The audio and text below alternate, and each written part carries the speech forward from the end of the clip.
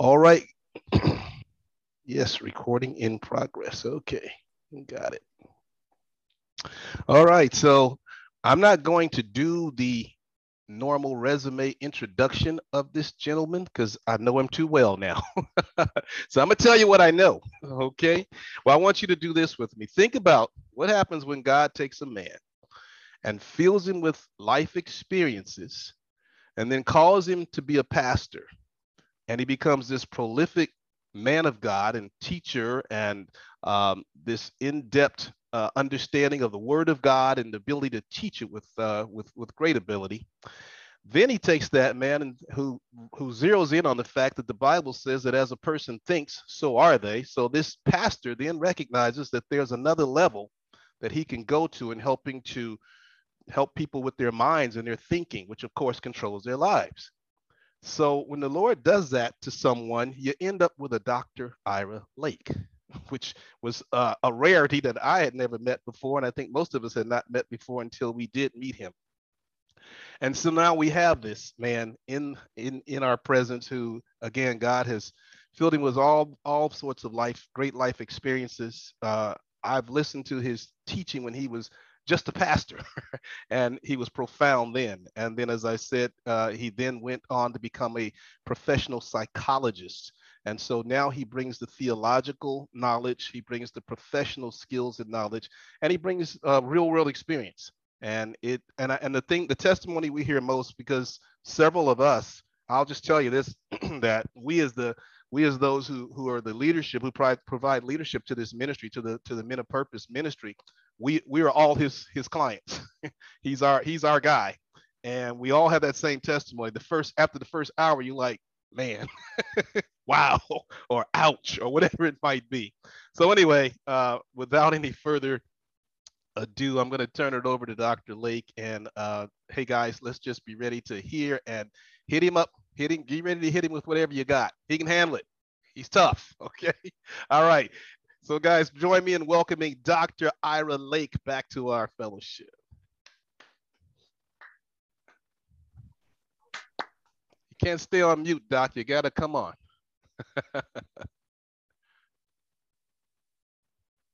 Get him off mute and we'll be ready to roll.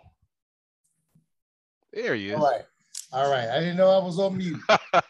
It's all right. So let me start over. I thought you said you weren't going to introduce me, man. I said we're going to do a conventional resume introduction. Man, I don't know who you were talking about, but that wasn't me.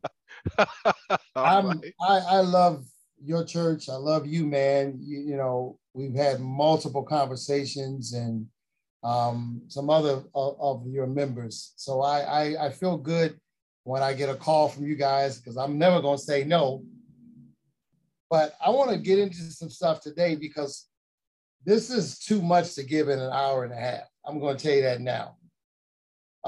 This is literally a quarter course, a 12-week course, 2 or 3 days a week.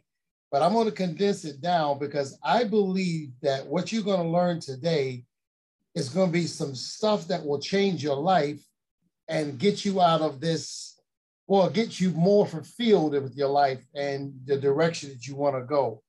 So, Elder Kelly, what's the title of our men's group today? What's our title? I loved it.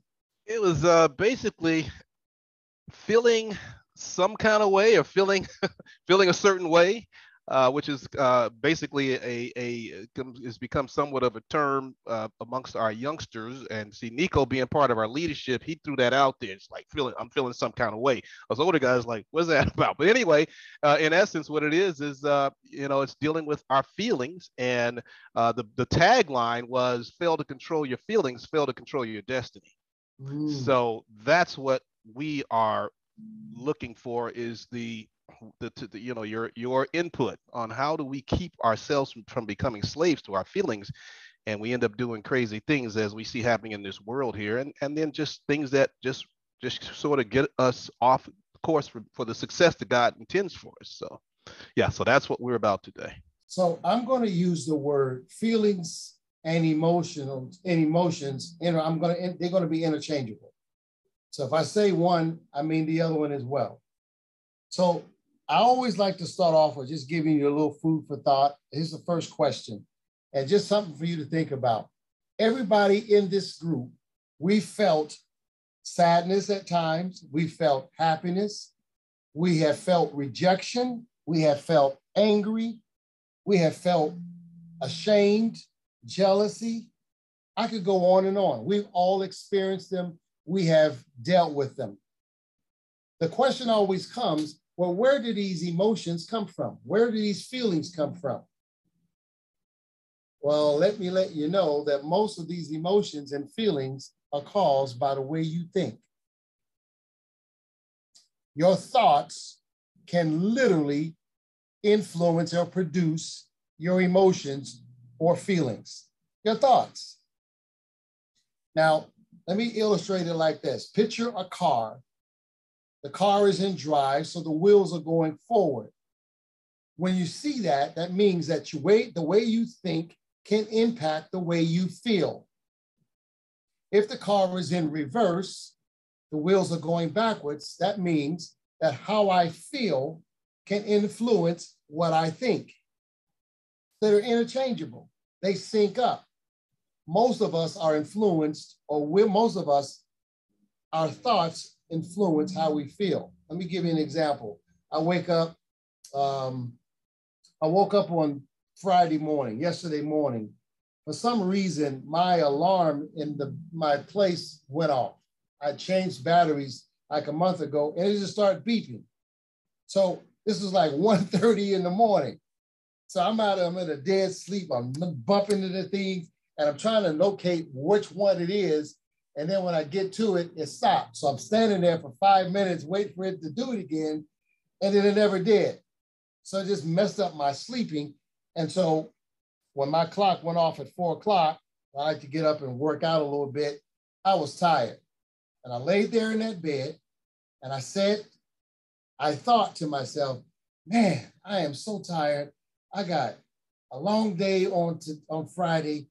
Man, and before I knew it, I talked myself into laying in the bed. Now I'm going to tell you some things, and a couple of things that I had said before. I'm going to just kind of repeat them. And we're going to focus on 2 areas of our brains. Again, our thoughts can produce our emotions. So the first area of your brain we're going to focus on is this area right above your eyebrow. You can call it 2 things. It's called the frontal lobe. Goes right back to about the middle of your brain. We'll call that area 1. That's your frontal lobe or prefrontal cortex. The area right behind it, we're going to call that number 2. That's your emotional center. Now, it's going to all tie in a minute. I'm just kind of laying out some groundwork. Area 2, your emotional center, is where all of your feelings and emotions are. Right in the middle of your brain. But that's not the only thing in there. Next to your feelings and emotions, and this is the emotion, we call it your emotional center. Right next to it is your long-term memory. They are connected. The thing that controls your emotions is called the amygdala. It looks like an almond when you see it. It looks like an almond, the inside of my finger, and it looks like an almond. That thing is literally the fire bell, like an engine, like the fire bell at a firehouse. When that thing goes off, it alerts the body that something is off or something is wrong. So it goes off. It goes off. When it goes off, it alerts your brain, and your brain turns on your nervous system and gets you ready for the emergency that you are feeling or thinking is about to happen. Not only does it go off, but it has the ability to go inside your long-term memory. Isn't that freaky or not? Yeah, that little thing goes off, and then it goes inside your long-term memory. And what is it doing in there? It's running through your memory looking for something that you've gone through already that's similar to what you were feeling and experiencing right there in that moment. And all this is happening in nanoseconds. Running through your memory, as soon as it latches on to something that's similar to what you're going through right now. It latches onto it, and then you repeat the experience that you've had before. That's how it works. So I'm going to give you a list, and we have about 30 different types of emotions. And we better understand what they are. So I'm going to just give you some, and I'm going to highlight a couple of them that I want you to pay attention to. So here's some of your 30 emotions. Of course, we know anger, we know sad, we know happiness, we know joy, we know excitement, we know shame, there's envy. Oh, but let me go on. There is contempt, there is pity, there is admiration, there is pride, there is romance, there is satisfaction, there is sexual desire, appreciation, amusement, awkwardness, joy, calmness, interest, confusion, and there is rejection. Now that, just to quickly run through your emotions, and then there's one called boredom. That's an emotion. Did you know that as men age and get older, that's the one that sets in and men experience at high levels after about 45 to 50? Boredom. The Bible says that when the kings went off to war, David stayed home. Right before that passage, David was in a battle with, I think they were the Ammonites or the Edomites. He almost got killed. It wasn't for a couple of his bodyguards or his mighty men. They saved David from getting killed. And so his chief and general told him, hey, dude, you need to stay home. But David had always been a man of action. And so if you really want to get the context of how he ends up on his roof and now commits this sin plus murder, David is bored. That's one of our greatest traps. It's called boredom. Now, I'm going to stop for a moment because I want to make this more interactional. What do you guys think when I say that? Boredom. Talk to me about that one. The idle mind is the playground of the devil. What do you mean by that? I've heard that all my life. Well, if I'm bored, I'm looking for something to do. I'm just in idle, just like a car is in neutral. Mm-hmm. So I'm in neutral, nothing's going on. I want something to go on. And all the doors are open. The car's unlocked. Hey, love that. Somebody else, tell me about boredom. Not having a purpose. Not having a purpose. Wow. Somebody else. That's where I was headed with it. I think if you are not walking in your purpose, you're not doing what you feel like you need to be doing or where you should be in your life at the moment, that boredom becomes very extreme, very powerful. Unfulfilled. Say that again. Unfulfilled. Unfulfilled. Looking to get into something. Looking to get into something. Looking to conquer something. Looking for something to do. I got to do something. I got to do something. I got to do something. That comes from boredom, part of boredom. When you get bored, I got to do something. Hey. So now, let me show you the other emotion that's a trap. Rejection. Talk to me, guys, about rejection, because we all know it. It doesn't feel good. Yeah. Rejection. Rejection leads to anger. Rejection leads to past failures. Why did God allow these emotions to develop? See, there was no need in the garden for all of these emotions. It was perfect. It was peaceful. What was I going to be angry about? There was no sin. What would I have to fear? God gave man, Adam, dominion over everything that flew, crawled, walked, swam. He hadn't had no fear before. So why did these emotions evolve? And over the course of these thousands of years, Why did our brains have to become survival experts? It's to keep us alive. That's why. That same lion that Adam named could now take his life. That same snake or whatever could take his life. Now picture yourself and how your brain has had to evolve, because once sin entered into this planet, man, everything is in chaos. So we needed a mechanism or some emotions that will at least alert us. So what your emotions are they are nothing more than signals. That's what your emotions are. That's why we can't be governed by them. They just simply are signals. They only signal one of two messages. That's it. They either are signaling something good is about to happen or positive, or something negative is about to happen. That's all your emotions are designed to do. That's it. But more happens. Now watch this. So these emotions had to be developed to keep us alive. So if you were living in the Amazon jungle, your brain had to develop a survival instinct, because danger could come at any place, at anywhere, at any time. When these pilgrims were coming over here or explorers were opening up the parts of this country, they had to always be on the lookout for bears and Indians and floods. And so our brains had to evolve to keep us in survival. Now here's the key. I'm gonna, again, start working down toward why we got these emotions and what these emotions are really. We already know that they come from our thoughts. Well, one of our fears is, as men, is rejection. That's one of our fears.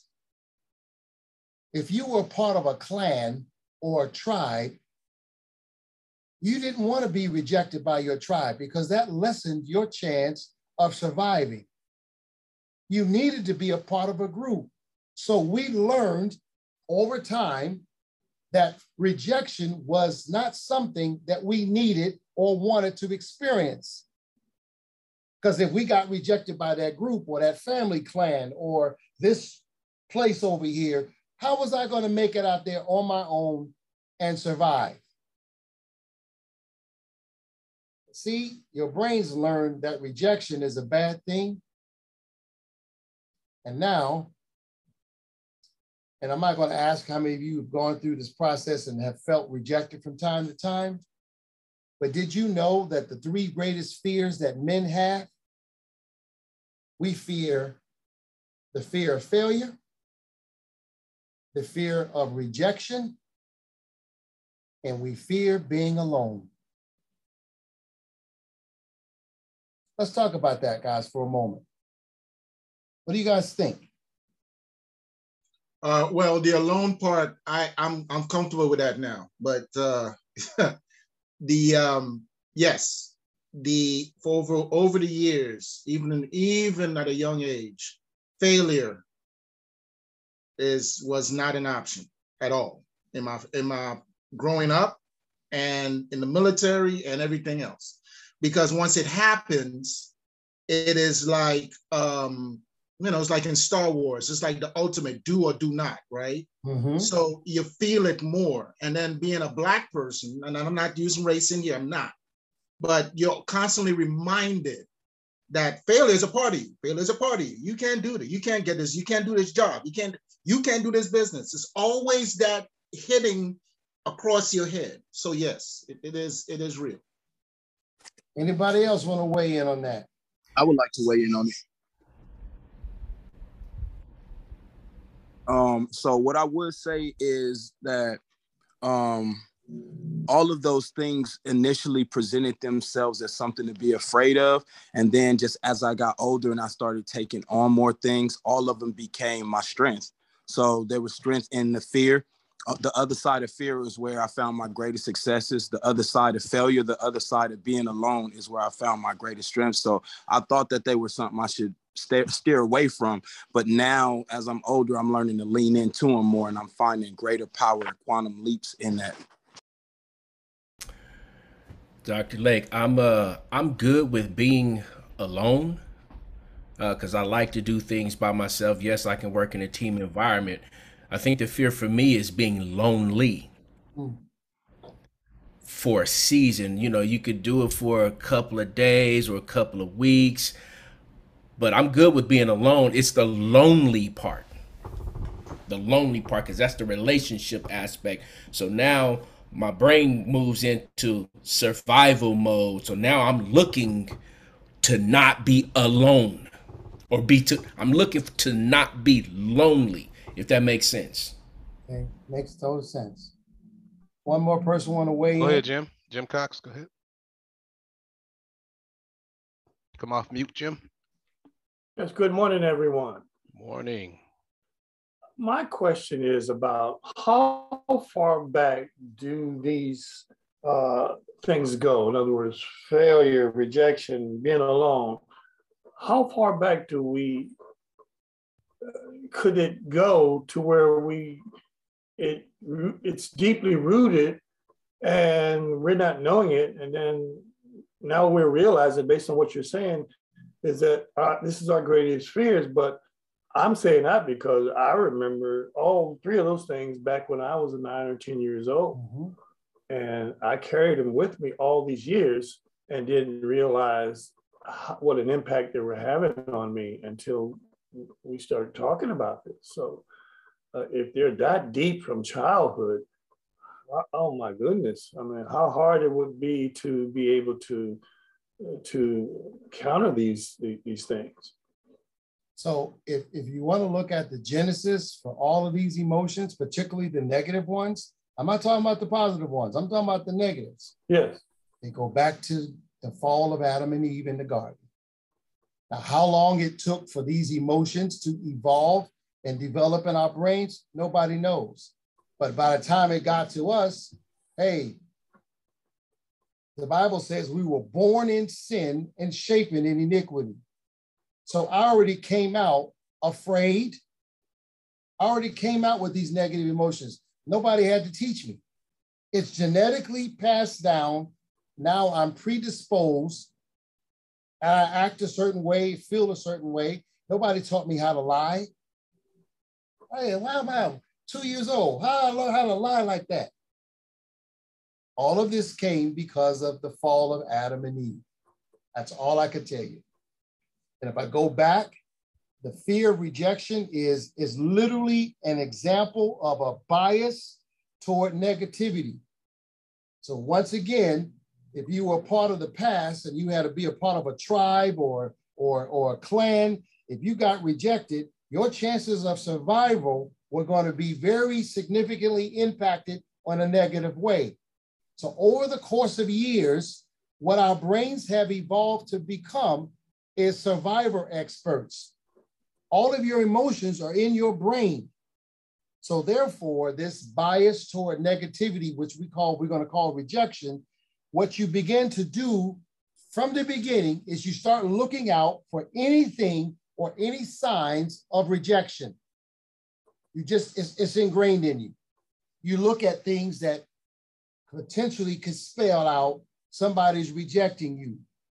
Now, my mother left when I was 2 years old. I experienced it at 2. Yeah. I kept saying, well, why is my mother, what did I do to my mother that made her leave us and walk out? I'm 2. What could I have done? And from that experience, I've always looked through that lens to make sure that I was not going to be rejected. So you know what we do, guys? We start developing this little coping things to fit in. You know, we got to be the funniest. We got to be the loudest. We do things to fit in so as not to be rejected. And once your brain gets hardwired and programmed for you to start looking at rejection, then your wife can tell you something and you'll think it as a rejection. Dr. Lake, another thing that I was just thinking about with what you were saying is a lot of times growing up, I would hear, and I'm sure many of men on the line would hear from other races, other cultures, hey, stay out of trouble, or here comes trouble. Mm-hmm. You know, those are things that we just adopt because they've been ingrained in our thought process, in our minds, and then it's like, oh, you just like your daddy. You hear those things as well. So those things affect us long term as also. Just want to put that out there. Okay. Also, Dr. Lake, what about not only hearing that, but going back to what you said, what about the judging part? It's like we develop these mechanisms, right? So we also not only take in what we hear, as Brother Kevin said, but we look at people, whether it's our wives, whether it's our kids, whether it's other people at work, and then we judge them because of our rejection, our failures, and say, okay, are you going to do that to me? Mm-hmm. What are your little tricks that I need to look for, right? And instead of giving people the benefit of the doubt, which, you know, that's the best way to go. So emotions are often caused by our thoughts. Two people can see the same thing and think differently about it. A dog is running toward me and my wife. I love dogs. I'm about to adopt an emotional support dog for my office. I love dogs. So my thought is, oh, wow, look at that pretty dog coming toward us. My wife may think, oh, may not like dogs. And so she'll go, oh my God, this dog is going to bite me. My emotion that was created based on my thought was happy. Her emotion was created, guess which one? I'm afraid. So two people can experience the same thing, but have different reactions to it. Second point, some people can feel emotions and they don't even have any thoughts. It's just experiencing emotion. That's because of your brain, which is a survivor expert. Scientists have proven and they have found that sometimes your brain can trigger an emotional reaction to things or situations that you're in and you don't even know it. Let me say that again. Scientists have discovered and have found that sometimes your brain can trigger an emotion unconsciously. You're not even aware of it. Not even aware. I hope this makes sense. Scientists have also discovered, people that study the brain more in depth than I do, they have found that these thoughts that cause the emotions, and they can even label some of these thoughts. And I wrote a couple of them down. These are some thoughts that cause emotions, usually okay, let me rephrase that. These thoughts that cause emotions, we can identify some of them. Here are a couple of them. Here's what happened, expected. Is what I'm going through. Is what happened, is it expected? Another thought. Here's what happened, enjoyable for me. Another thought. Can I control what happens next? Another thought. Is what happened my fault or somebody else's?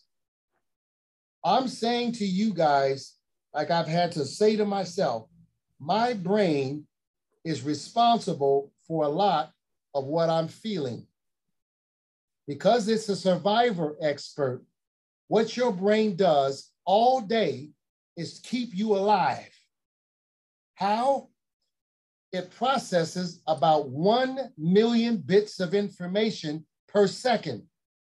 As it's processing it, it's telling you in real time what you are hearing, seeing, touching, tasting, and smelling. That's how your brain interacts with the environment or the external world. It's taking in sights and sounds, telling you what you're hearing, seeing, touching, tasting, and smelling in real time. And all it wants to do is keep you alive. So it's always looking out for danger. That's it. Oh, look at that over there. So you hear gunshots. Guess what you're going to do instinctively? I'm getting out of here. You get alert because you hear an ambulance sound. It's telling you that somebody is getting rushed somewhere or somebody needs emergency. So as your brain is processing this information, it don't care about your happiness, gentlemen. Your brain cares about your survival. Please know that. This ain't got nothing to do with your happiness. It has everything to do about survival.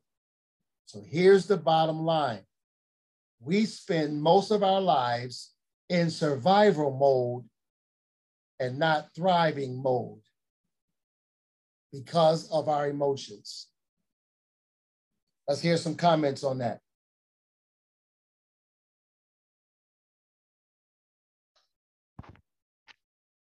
Surviving, not thriving. What are you guys thinking? I like music, and I can't think of any song that talks about thriving, but I can think of a million of them talking about surviving. I'm a survivor. I need you to survive. I don't need you to survive. I need you to survive. So okay. On point. Somebody else. I have a question. Just I think about something that we all can experience, which is maybe not road rage, but there's just something about stuff that happens on the freeway, traffic and all, and it triggers so fast. We can trigger so fast. What is that? I mean, is that what are we experiencing with this road rage thing? Is it what is that? I know it's an emotional thing that can jump to anger quickly, but you know what? When we talk about these feelings, I'm trying to see which one is it and what's causing that. What there's something larger to it than just the fact somebody cut me off in traffic. The responses seems to far outweigh the offense. And so for some people, I look, practically everything starts with the way you think. If I've already started off my morning, oh my God, it's going to be a long day. Oh, I don't want to do this. And look at all this traffic out here. So I'm already, and watch this, guys. Your brain only knows one interpretation when you get triggered or bothered. It only knows one thing. It says fight or flight. Something bad is about to happen. So you already start your morning with negativity. Your brain is on high alert. You've already set it off. You're tense, you're tight, you get in traffic and you know you're late, and then somebody does something crazy and this is a recipe for a time bomb to go off.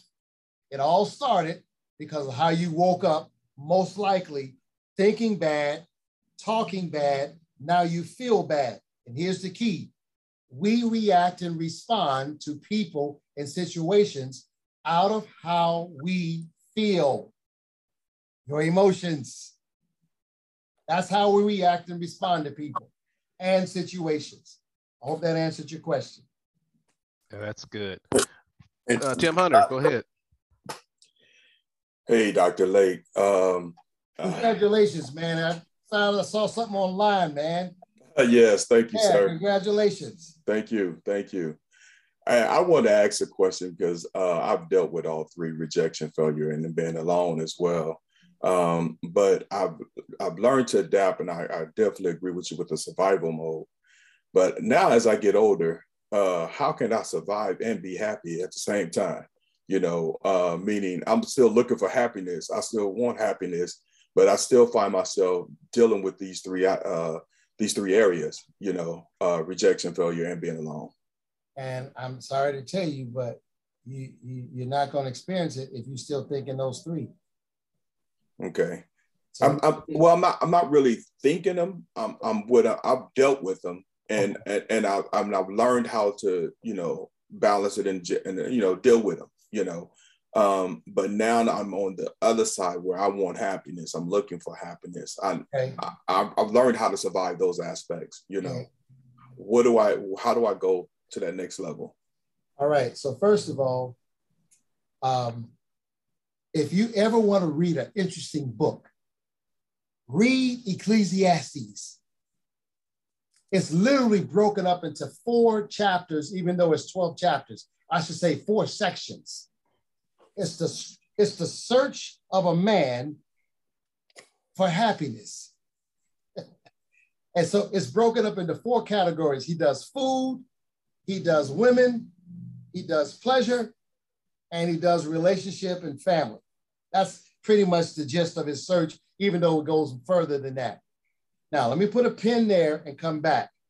I gave you at the start of this, I gave you a quick list of about 30 emotions that everybody on the planet has, thereabouts, somewhere between 27 and 30. Happiness is one of your basic emotions. I want you to get this. Watch this. Because happiness is one of my basic emotions, how can anybody make me happy? I already got it in me. I choose to be happy. Happiness is literally a choice, just like those other 29 emotions. So you get to pick or choose what emotion you're going to live in or experience in that moment. Yeah. So Solomon is a prime example that external things won't make you happy. Internally is where you find it. So all this searching that we do, buying, acquiring, all of that stuff, that's not designed to make you happy. And if you got a wonderful partner and you think that they were responsible for your happiness, well, they're not. Here's the balance. You are responsible for your own, but you can't be so selfish. That's all you do. My partner is not responsible for my happiness. How can she give me what I already got from God? Wow. She can't give that to me. Preach it. Huh? Wow. So if I don't choose to be happy, no matter what she does, I'm not going to be happy. I choose to be happy. Man, this is. But people put stuff in your way, though. Huh? People put blockage in your way. People have learned. Humanity has learned They really skillfully to put blockage in front of your happiness, whether it's through jobs, money, food, relationship. They have put stuff in there. So that's why it goes back to what Elder Kelvin was saying with the road rage. We could choose to be happy. I think we try to be happy, but every time we try, something along the way blocks us from that happiness. Stop it. Stop it right here. Stop. Get them. Because all we're doing is setting ourselves up for this failure. Paul says, hey, regardless of what state I am, whether I have rich or little, poor or naked, cold or miserable, I've learned to be content. It ain't got nothing to do with other people. And we use the wrong measurements. That's what Solomon's journey was. You ain't going to find happiness with acquiring things, building things, marrying somebody, having a bunch of money. That ain't going to bring you happiness, because if it did, he would have been happy. Yeah. Yeah. Yeah. Yeah, we allow people to interfere. That's giving people too much power. I'm not letting anybody take my happiness away. Yeah, I guard it.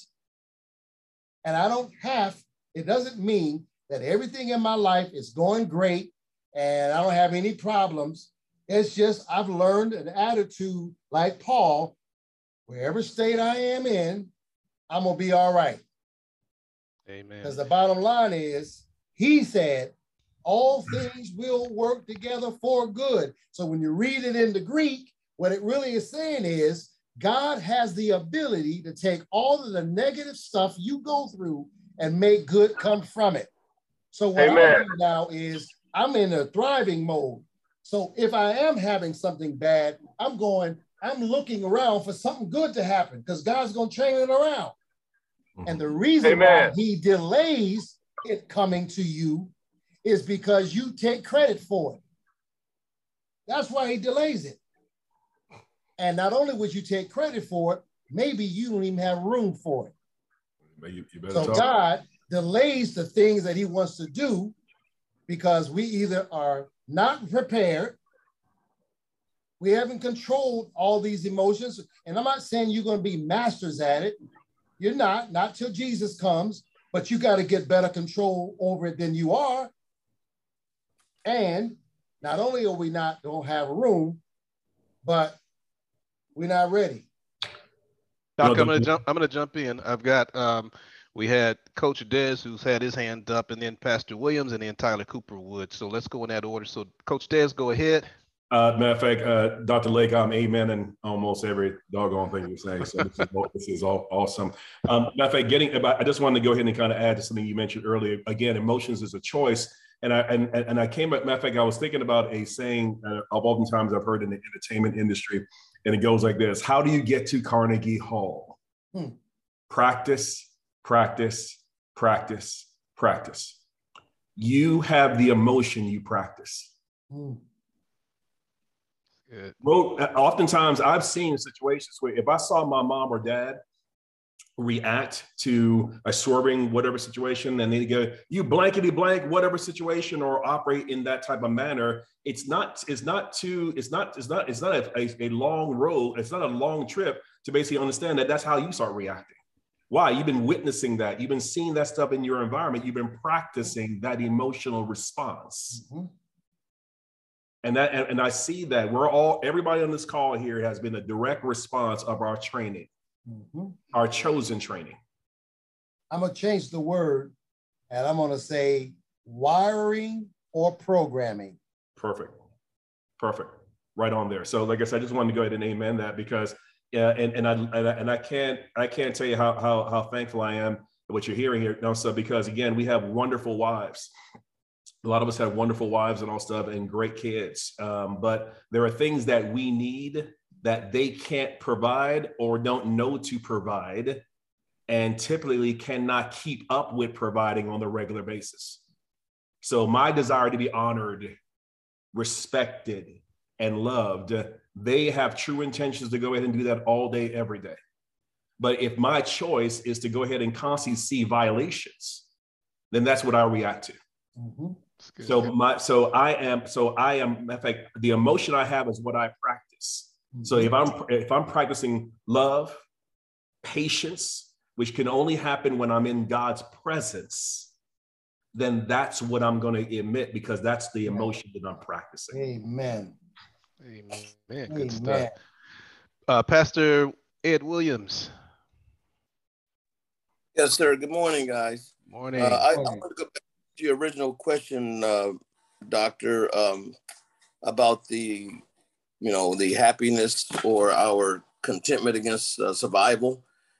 I think it's a big hindrance to, you kind of answered the question already for us about how it hinders our purpose and things that we're trying to do, because we're so busy trying to survive.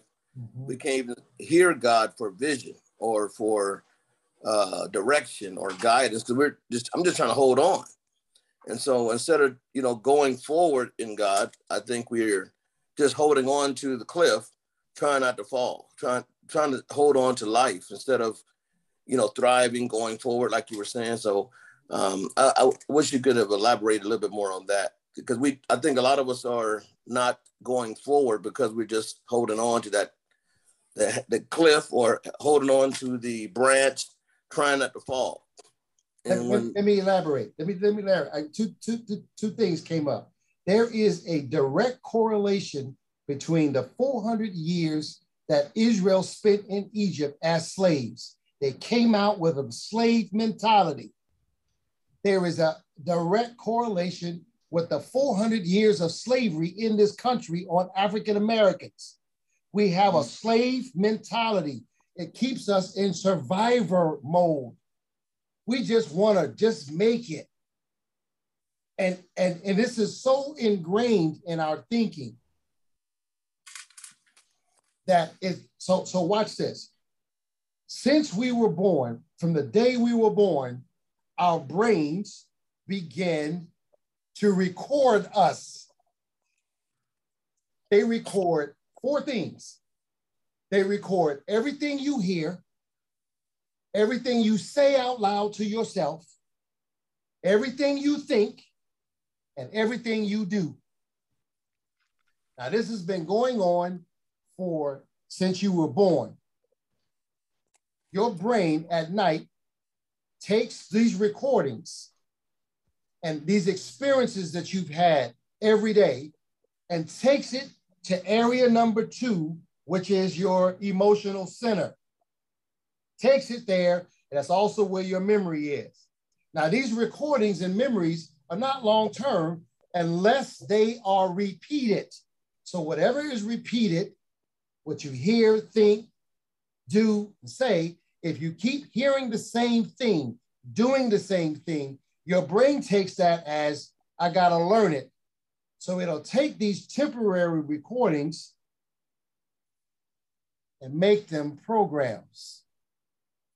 Once your brain makes it a program, it hardwires it into your brain circuitry. So you literally act what you think, what you say, what you do, and what you hear. By the time a child, whether he or she grew up in a positively good home or not, by the time a child is 17, not child now, by the time a young adult is 17 years old, they would have heard 184,000 negative messages. We have no clue how many of them were turned into programs.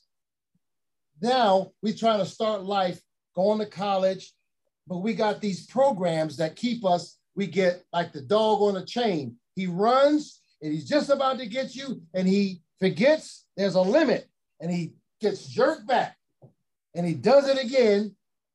Doesn't that sound like us? That's called surviving.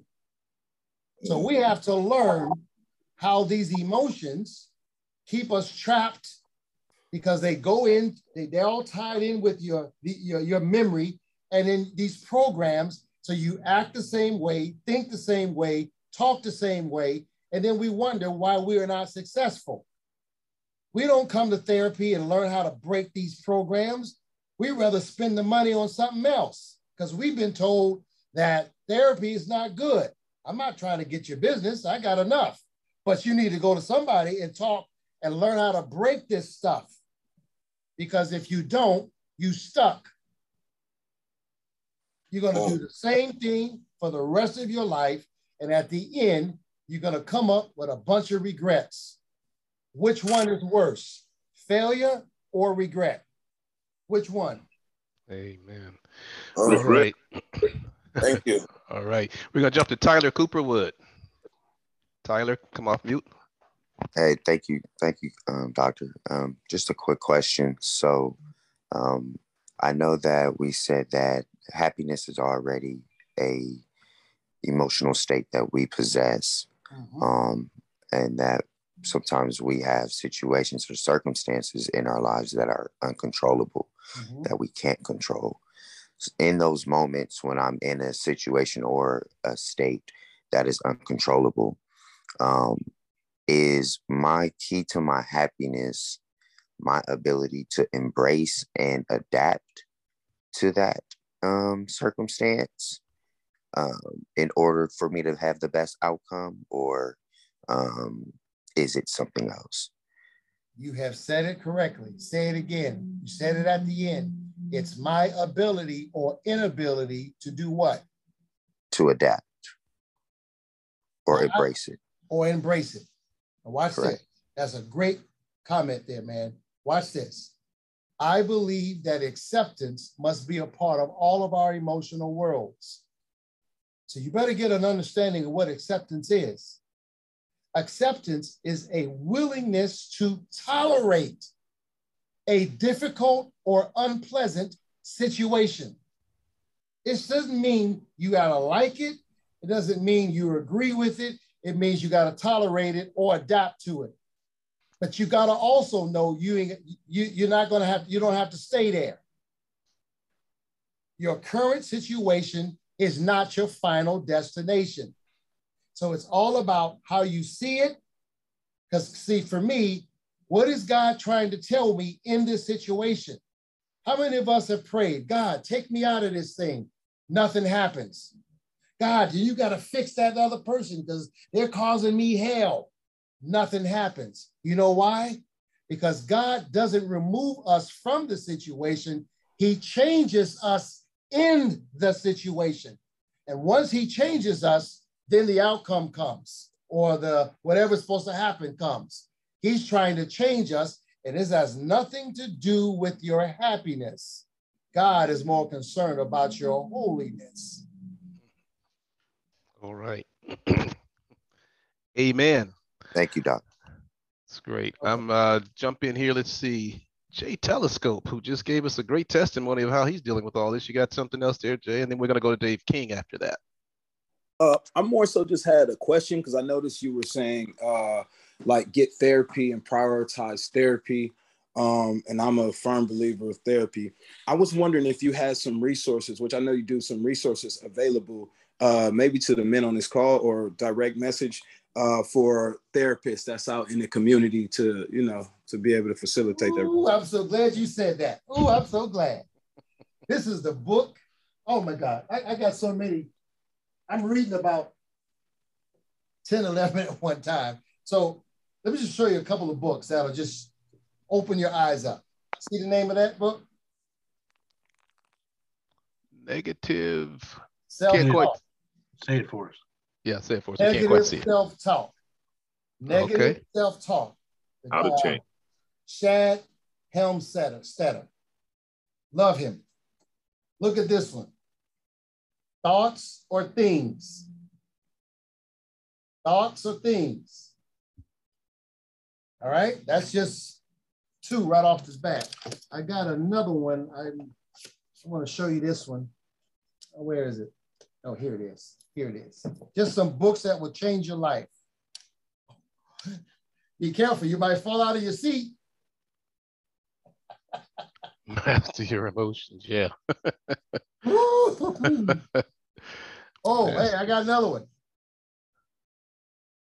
That one is, what does that one say, Doc? It says healing from hidden abuse. Okay. All right. Hey, gentlemen, what we'll do is we'll get this book list and we will make sure that Nico will find a way to make sure that it gets communicated out to everyone. I think, Jay Telescope, you were actually too, though, asking about actual therapists that we might recommend. So I would say that, Doc, we can put your information out there and any others that you want us that you would recommend in terms of actual in-person or face-to-face therapy.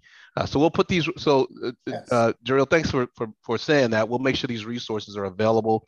Guys, just also, as Dr. Lake said, we can't do all that needs to be done here in this hour and a half that we have. We're going to take this 30 more minutes, but we've talked to him already about putting together an in-person workshop where he would spend a day with us and we really would get into some things and additional things and all. So we'll be more information will come up about that later. Dave King, man, I didn't know that was you. I saw the baby picture, man. Good to see you, Dave. Come on. What you got? Good morning, brothers. Morning. I was just gonna comment, ask you, Dr. Lake, if you could speak on, I think there's a lot of times with men, we feel like we kind of already feel like we're happy and then, or content or whatever. And then we get into these relationships or whatever else and negative things start coming up and we tend to want to push it on, the other person like, oh man, I was good until blah, blah, blah. And I think that I feel like you already kind of touched on it somewhat that a lot of times we're fooling ourselves by thinking, to me, I don't know, you tell me if I'm on the right track here, that we're fooling ourselves by thinking that we're already good or we're already happy. We're really, what it is we're operating in that slave mentality where we're just okay with maintaining. We're just, hey, I'm maintaining. I mean, that's even brothers greeting each other. How's it going? Oh, I'm maintaining, brother. But it's like, it's that, but in order to get from maintaining to thriving, you still got to be able to go in deep and deal with some of those things that like, people be like, I don't want to deal with like the stuff that happened when I was a kid and my mama leaving and this and how it made me feel and all that. I don't even think about that anymore. Yeah, but it still affects you on a day-to-day basis in your actions and your interactions with people and stuff like that. So just wanted to see if you could speak to that a little bit. When I talked about how the brain records us and then makes these programs because we keep having these repeated either things we're thinking or saying or hearing or actually doing. And it literally just locks us down. And again, because your brain is trying to take control, and that's not how God designed. God designed your mind, which is the second most powerful thing on the planet after him. And it's this area right here, right above your eyebrow to about the middle of your head. This thing is unbelievable. God put something in your frontal lobe or prefrontal cortex toward the back of it. It's called your motor cortex. That is responsible. See, God, man, he took care of everything. He didn't leave anything unturned or undone because he said, I wish above all that you prosper and be in good health. He wants us to be thriving. So he put something in the back of the area called your prefrontal cortex, called your motor cortex. That is responsible for all of your skilled movement. That means creativity. That means thriving. It just needs to be activated every day. Now, what are you guys hearing me say?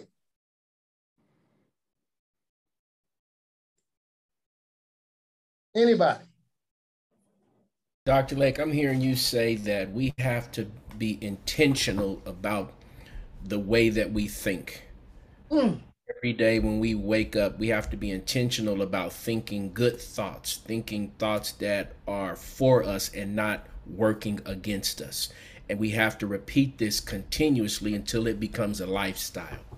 Because once you activate your motor cortex, that thing is responsible for your success. You can do anything you want, anything. But not you only can that, accomplish anything.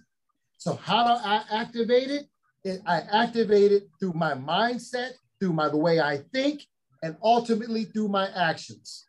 But not only that, though, because I remember Pastor Tony said a month ago, before he went on his trip, he said he buried someone that was a great church person and, everything, but he was always negative and always angry. Now, and you know me, Dr. Lake, you know me for a year. I'm a big component. I'm not on that side of the fence. I'm on the other side. So I'm a defender of us, of the people that y'all look at as always angry and all that stuff. And so what I say is I do believe in it. Now, I'm not saying, because with your hard work, I am there now. So I do believe in that thought, but that thought comes with two things. One, recognizing it's not only that thought to say, oh my God, you got to believe in it. You just got to believe it. No, it comes with action. That's correct. And so with that action, the second thing comes in is that we have to be, and I always say it, I even tell Bishop Tony, you got to be that Jedi in order to maneuver when those things come at you, how to stop them. So again, we talk about, I'm gonna end it with this. We talk about, we pray, we raise our hands. That's it, we got to think it. No, you got to go through those steps of being that Jedi, because the attack will come and we need to recognize that, because again, that's how people die angry, because we may say, oh, I wake up, I feel happy, but no one ever taught them to be happy all the time. So you are right, man, about that action.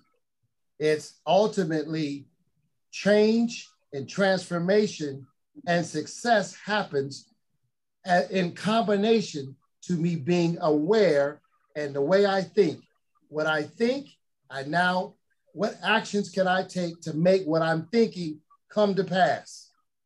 That motor cortex, man, is something else. And once I understood it, that God put in me the ability to be successful at everything I touched. I just got to be intentional. And how do I do it? I've got to be disciplined and develop a routine. And guys, we don't want to do that. We don't want to get out of the bed and put ourselves through a routine every day. Well, guess what? It's going to be hit and miss until you do. I'm a basketball fan. I used to be a fanatic. I'm changed. I'm converted now. I'm just a fan. I grew up in Chicago, man. I was there before Jordan got there, but when he got there, we just took off. So to me, he's the GOAT. What I've done is I started studying people who are thriving or who are successful, be it entertainment or entertainers or inventors or athletes. And I noticed that what they all have in common, they have a routine that they follow and they do not deviate. They do the same thing literally every day, like clockwork. Until we become disciplined and develop a routine and be intentional about how we think and start being intentional about these actions that we want to do based on what I'm thinking, we just gonna be hit and missing. And we— Can I share something real quick? Please. I'm gonna use the example of the road rage. What I've been doing the last 2 years, when someone cut in front of me, I would think, maybe there's an emergency or maybe they're under the influence. Let me pray for them. I started doing that and it actually started to work. Or I'm running late for work and I'll be getting all frustrated and flustered, but then I started like, no, what if God's protecting me from an accident? So I would change the situation into a positive. And then that implies with everything else that we go through. Like, I'm getting anxiety because that guy's looking at me, but it reminds me of how my dad used to look at me, you know, but now I'm older and I know my dad and why he was like that. So now I'm like, oh, maybe he's like kind of like my dad. Maybe his father, you know, beat him or whatever. So I'm going to pray for him, you know? So all those things that would make me feel my feelings, I would change it. Or what does the Bible say? What does the word of God say about this? Like recognizing it. And that's what I've been doing, studying and asking the Holy Spirit to bring into remembrance the word when I would feel any type of emotions. If they were negative, okay, God, what does the Bible say about this? And then I will apply it and voice it out, or I'll pray about it. And it's taking time. I don't got it fully, but I'm seeing I have more peace and I have the joy. Even when bad things are going, I'm like, oh, I don't feel happy. But like you said, happiness is just a feeling. But when you know that you know, that's where the joy comes in. So let me add a tool to this, guys, because, you know, we've discussed it, but I want to start giving you some things practically that you can do. One of the most powerful tools that will help you shift the way you think, which will more likely help you put actions in place, is we call it reframing. Reframing. R-E-F-R-A-M-I-N-G. Reframing. I reframe everything. So the other day, I went to the dentist and I was running late. I knew it. And I get out here on the 91 and I'm trying to get to the fast track and it's just wall-to-wall people. And my first thought was, oh man, I'm not gonna make my appointment. And I just simply stopped and reframed it. There's a lot of traffic out here, but, and I filled in the butt with this, man, God's giving me more time to think and pray and come up with some new ideas for my business. And that's what I did. The 40 minutes I was on the 91. I just reframed it. I took it from, oh man, I'm gonna be late and get me all worked up. I reframed it. I'm in a lot of traffic, but it's a transitional phrase. But to what? Make it something positive. Oh my God, my wife is bugging me today, but I'm happy I got one. She just loves me to death. I just reframe everything. What do you guys think about that? I love that. me jump in real quick. Please. We have four hands up, so I want to get them in order real quick. But that's great. That's what I heard Raymond saying that he was doing, reframing to process those things that were happening. So we got Tim Claxton, brother. I see A53 Galaxy. So I don't have your name, but you're up next, and then Minister Eric Von Rogers, and then Coach Des has something else. So Tim, go ahead, Tim Claxton. Excellent. Thank you, Dr. Lake and fellas. This is good stuff, Dr. Lake. Good stuff. I had the chance to see my father yesterday, and I haven't seen him in a while. And it just brought up a lot of old memories. But it also showed me where I am now today. And that I had to do one thing, and that was to get myself whole. I had to get myself healed. So I think a lot of times we're searching for other things when God is telling us to get yourself right with me. Get yourself right one-on-one with me. Let me identify these problems that you're facing. Let me heal you from these things. And as you move in life, I'll bring these things up. Like you just said, reframe. You have to reframe situations in your life. And that's a part of dying to yourself. Amen. That's it. Thank you. Appreciate it. Amen. Good. It's good. Go ahead, brother. Your identification there is A35 Galaxy. You're on mute. You're on mute. Still on mute, brother.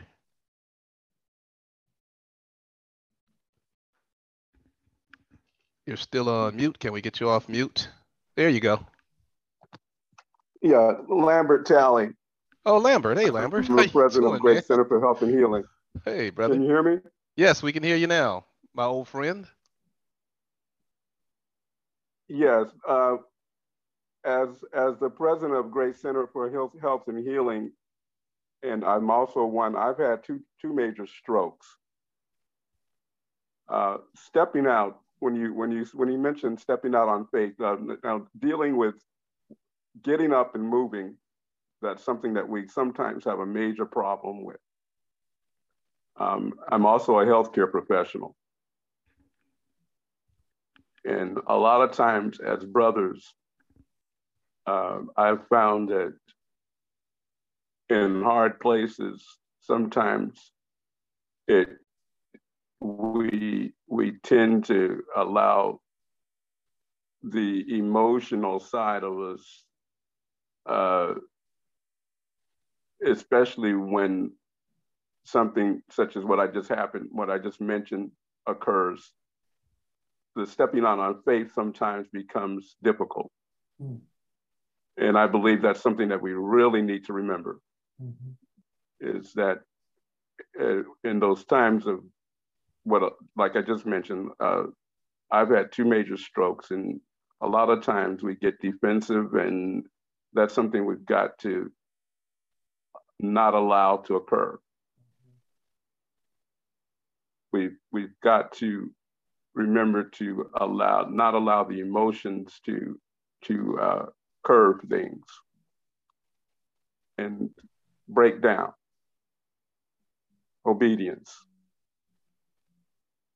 It helps. It helps a great deal. Opens doors.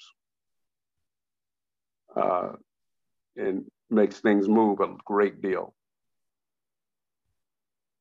And that's something that I just really wanted to share. Lambert, I appreciate you sharing that, man. I know, and I'm so blessed just to see you on the line, man. I know what you've been through and how you continue to advance through adversity, brother. So thank you so much for sharing that. Minister Eric Von Rogers and then Coach Des. I guess I have a question for Dr. Lake. Is thriving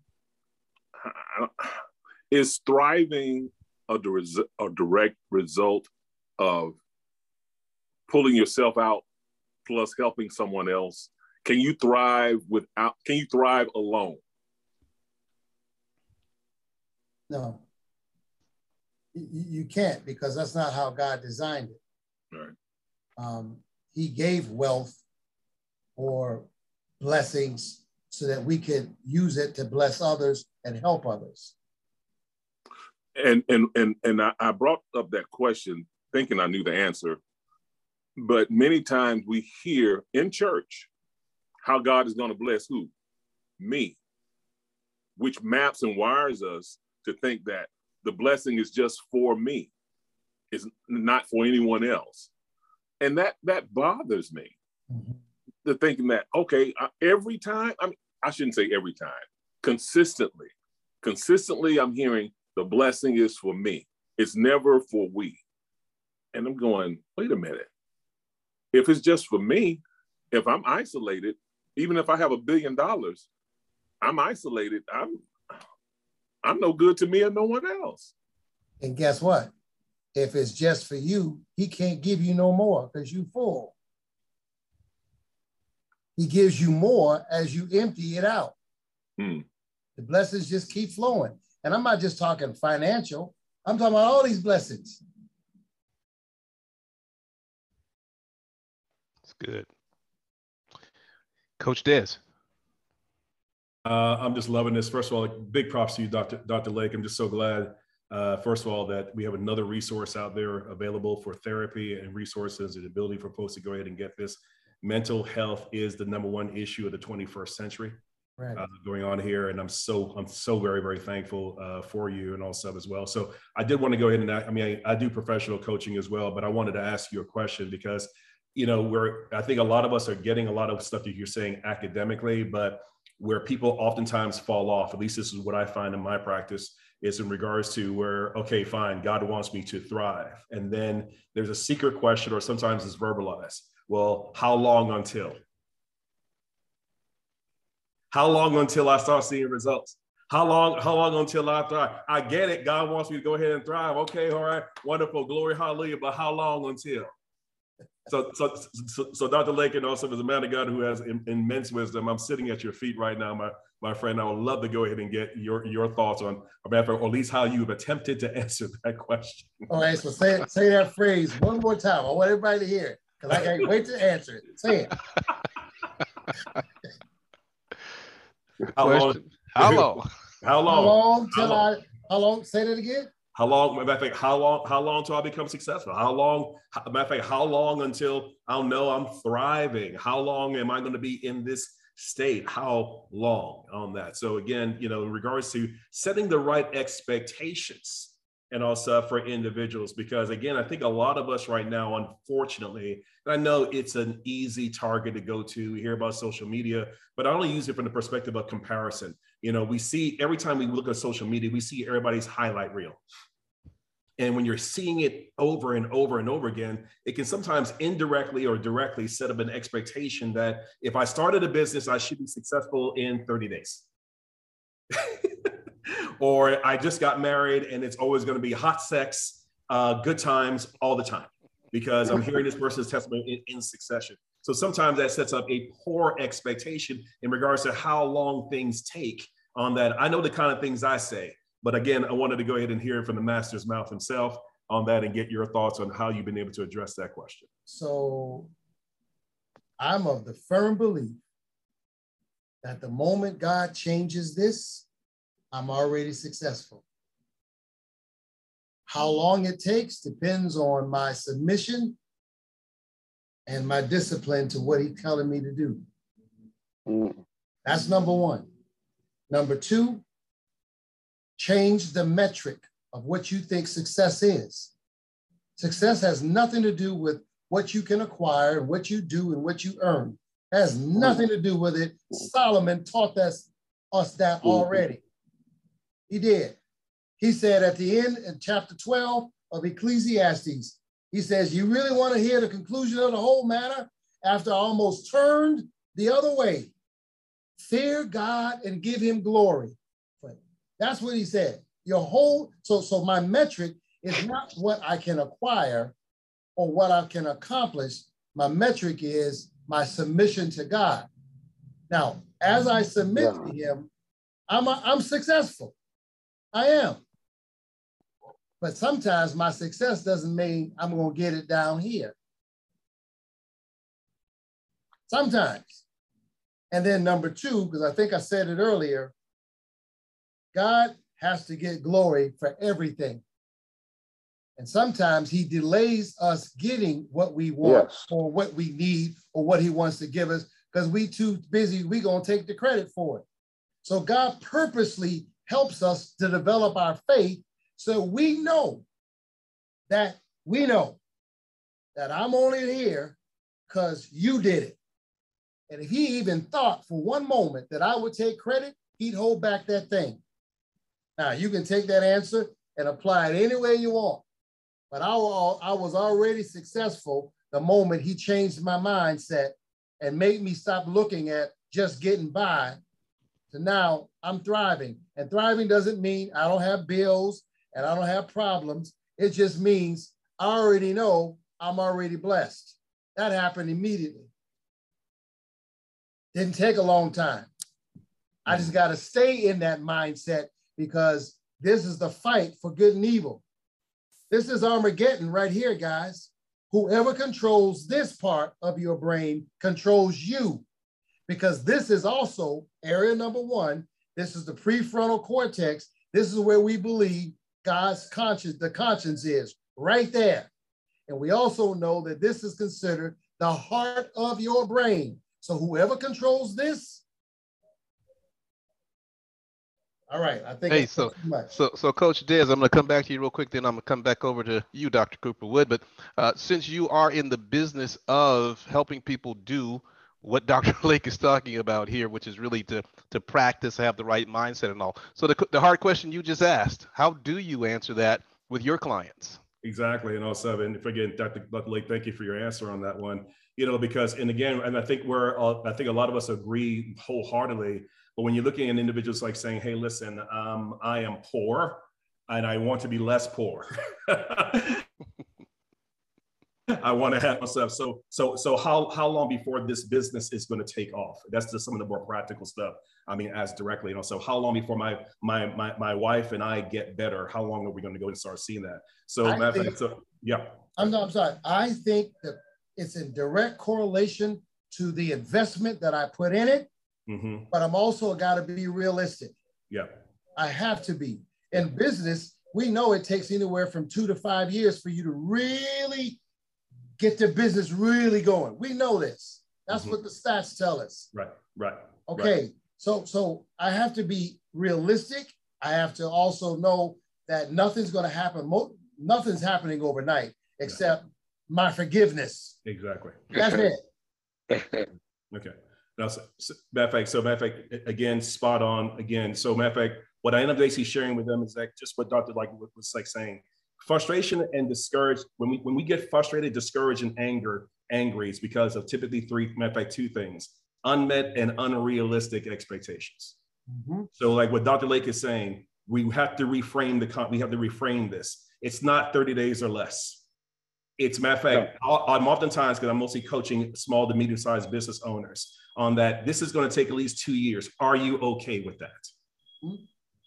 This is going to take 5 years. Are you okay with that?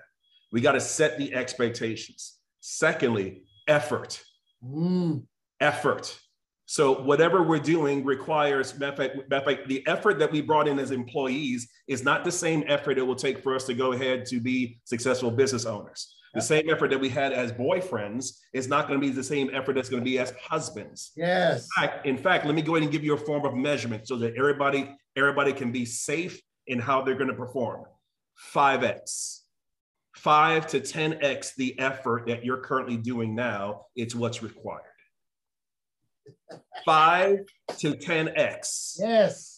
Okay. Matter of fact, here it is. I started my own. Kevin and I talk about this all the time. I started my own business. And I said, great. I'm gonna be my own boss. I left a job that I was working 8 hours a day to work 14 to 16 hours a day.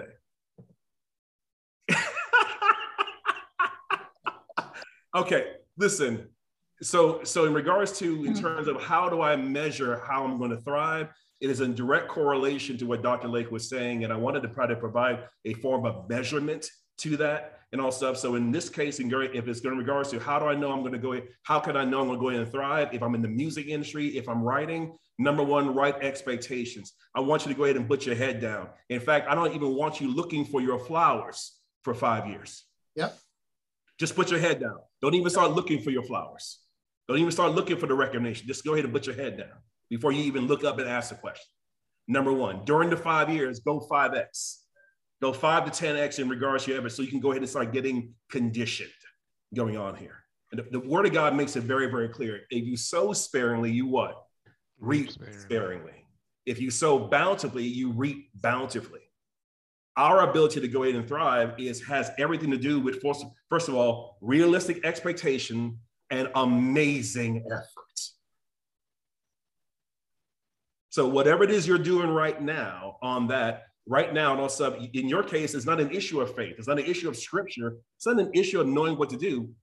Everybody on this call, I'm looking at all these amazing men on this call. You guys can teach all this stuff that we're talking right now, but and I'm saying where we have fallen down has been oftentimes in the effort place. So as we're asking the question, how do I know the thrive or whatever? Yeah, I get the faith and I get the effort, but dude, how much effort? Take what you're doing, times it by 5 minimum, set the right expectation. Again, if you just got involved in investment banking or you're flipping houses or you're starting your own label or whatever, put your head down, join the CIA. I call it cave in Afghanistan. Put yourself in that cave in Afghanistan. Put your head down for 5 years. Don't even look up to look for your flowers and go to work. Elder Kelvin. Yes, sir. Elder Kelvin. Yes, sir. If you just give me 1 minute, I know time is short. Can you just give me 1 minute? Please, okay? Very quickly, because we got one hand up already. All right, go ahead. All right. So I just want to follow up on, I don't know Mr. Blackman, I just want to follow up on him. I just want to say this, gentlemen, you gotta, everything he said is true, but you gotta follow up, going back to Dr. Lake, which I'm truly blessed that he's here, love the man to death, with the negativity in your mind. Real quickly, for many years, you know, I wanted to build a space company. Only a few people, including Elder Kelvin, said, yeah, you could do it. Other people was like, I don't know, I don't know. So now we became a 501c3 last week. We're going to get our DUNS number and we're already getting other people on board here.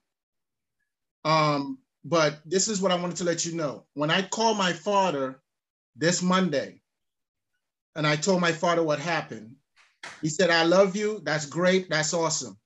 He called me back. He said, I had a spiritual moment. The spiritual moment was I was looking through my notes and I came across your scrapbook that you had when you was 5. And every single page in that scrapbook was drawings of some spacecraft. He sent me 8 pictures. And he said, I am in tears because God has revealed to me that you were destined to do that. From where you are now is where you began when you were 5. My dad never gave me in my lifetime a positive note. This was the first time he did it. So when I showed my wife and I showed everyone else on the team, they were totally blown because now, again, God, and I told them, I said, God reminded me that he was in charge all along. When other people were saying no, he was saying yes. And that's what I'm gonna say. So it's you are evidence of what Dr. Lake and Coach Dez have both said. The mindset, the effort. You've worked on your mindset, working with Dr. Lake and others. You've put in the effort since I've known you. So that's exactly bearing out what they're talking about here, which is powerful for getting into that thriving mode, moving forward. Kevin Cooperwood, go ahead. We're going to start to wind this down. We're getting close to time here. We're at time. Go ahead, Kevin. All right. Recently, I had the opportunity to travel to Israel and Egypt. And when we went, and this is in correlations to the thought process and the mindset. When we came into Israel is it's a nice little community, but outside of Israel, it's very impoverished, much poverty, especially in Nazareth where Jesus lived. So we're driving and riding on the bus, and I'm looking at all this poverty. I'm like, wow, this is where Jesus lived. Very impoverished area, trash and dogs and so forth running throughout the street. It was very impoverished. But what I thought about when we were on the session today was changing that thought process, reframing. Jesus, if you go back to the scriptures, he always reframed my Father.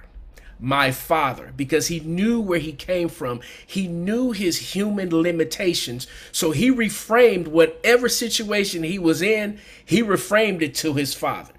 My Father this, my Father that. And I think, brothers, we have to reframe, like Dr. Lake said, we have to reframe our thoughts and push those thoughts over to my Father, my heavenly Father. You may not see your biological father. He may be gone on in eternity, but my heavenly Father says I can do this. My heavenly Father says I'm healed. My heavenly Father says I'm whole. So that reframing, that's a very powerful tool. And to be in Israel and to visit Armageddon, where all of that battle and fight is going to take place, is so powerful because it's a large, it's greater in size than the Inland Empire of the sides of where everyone's going to come from north, south, east, and west. And all of this is going to take place in one area right here in the mind. There's an Armageddon going on in the mind, but we have to, as men, reframe our situations and get back to the Father. Amen. It's great.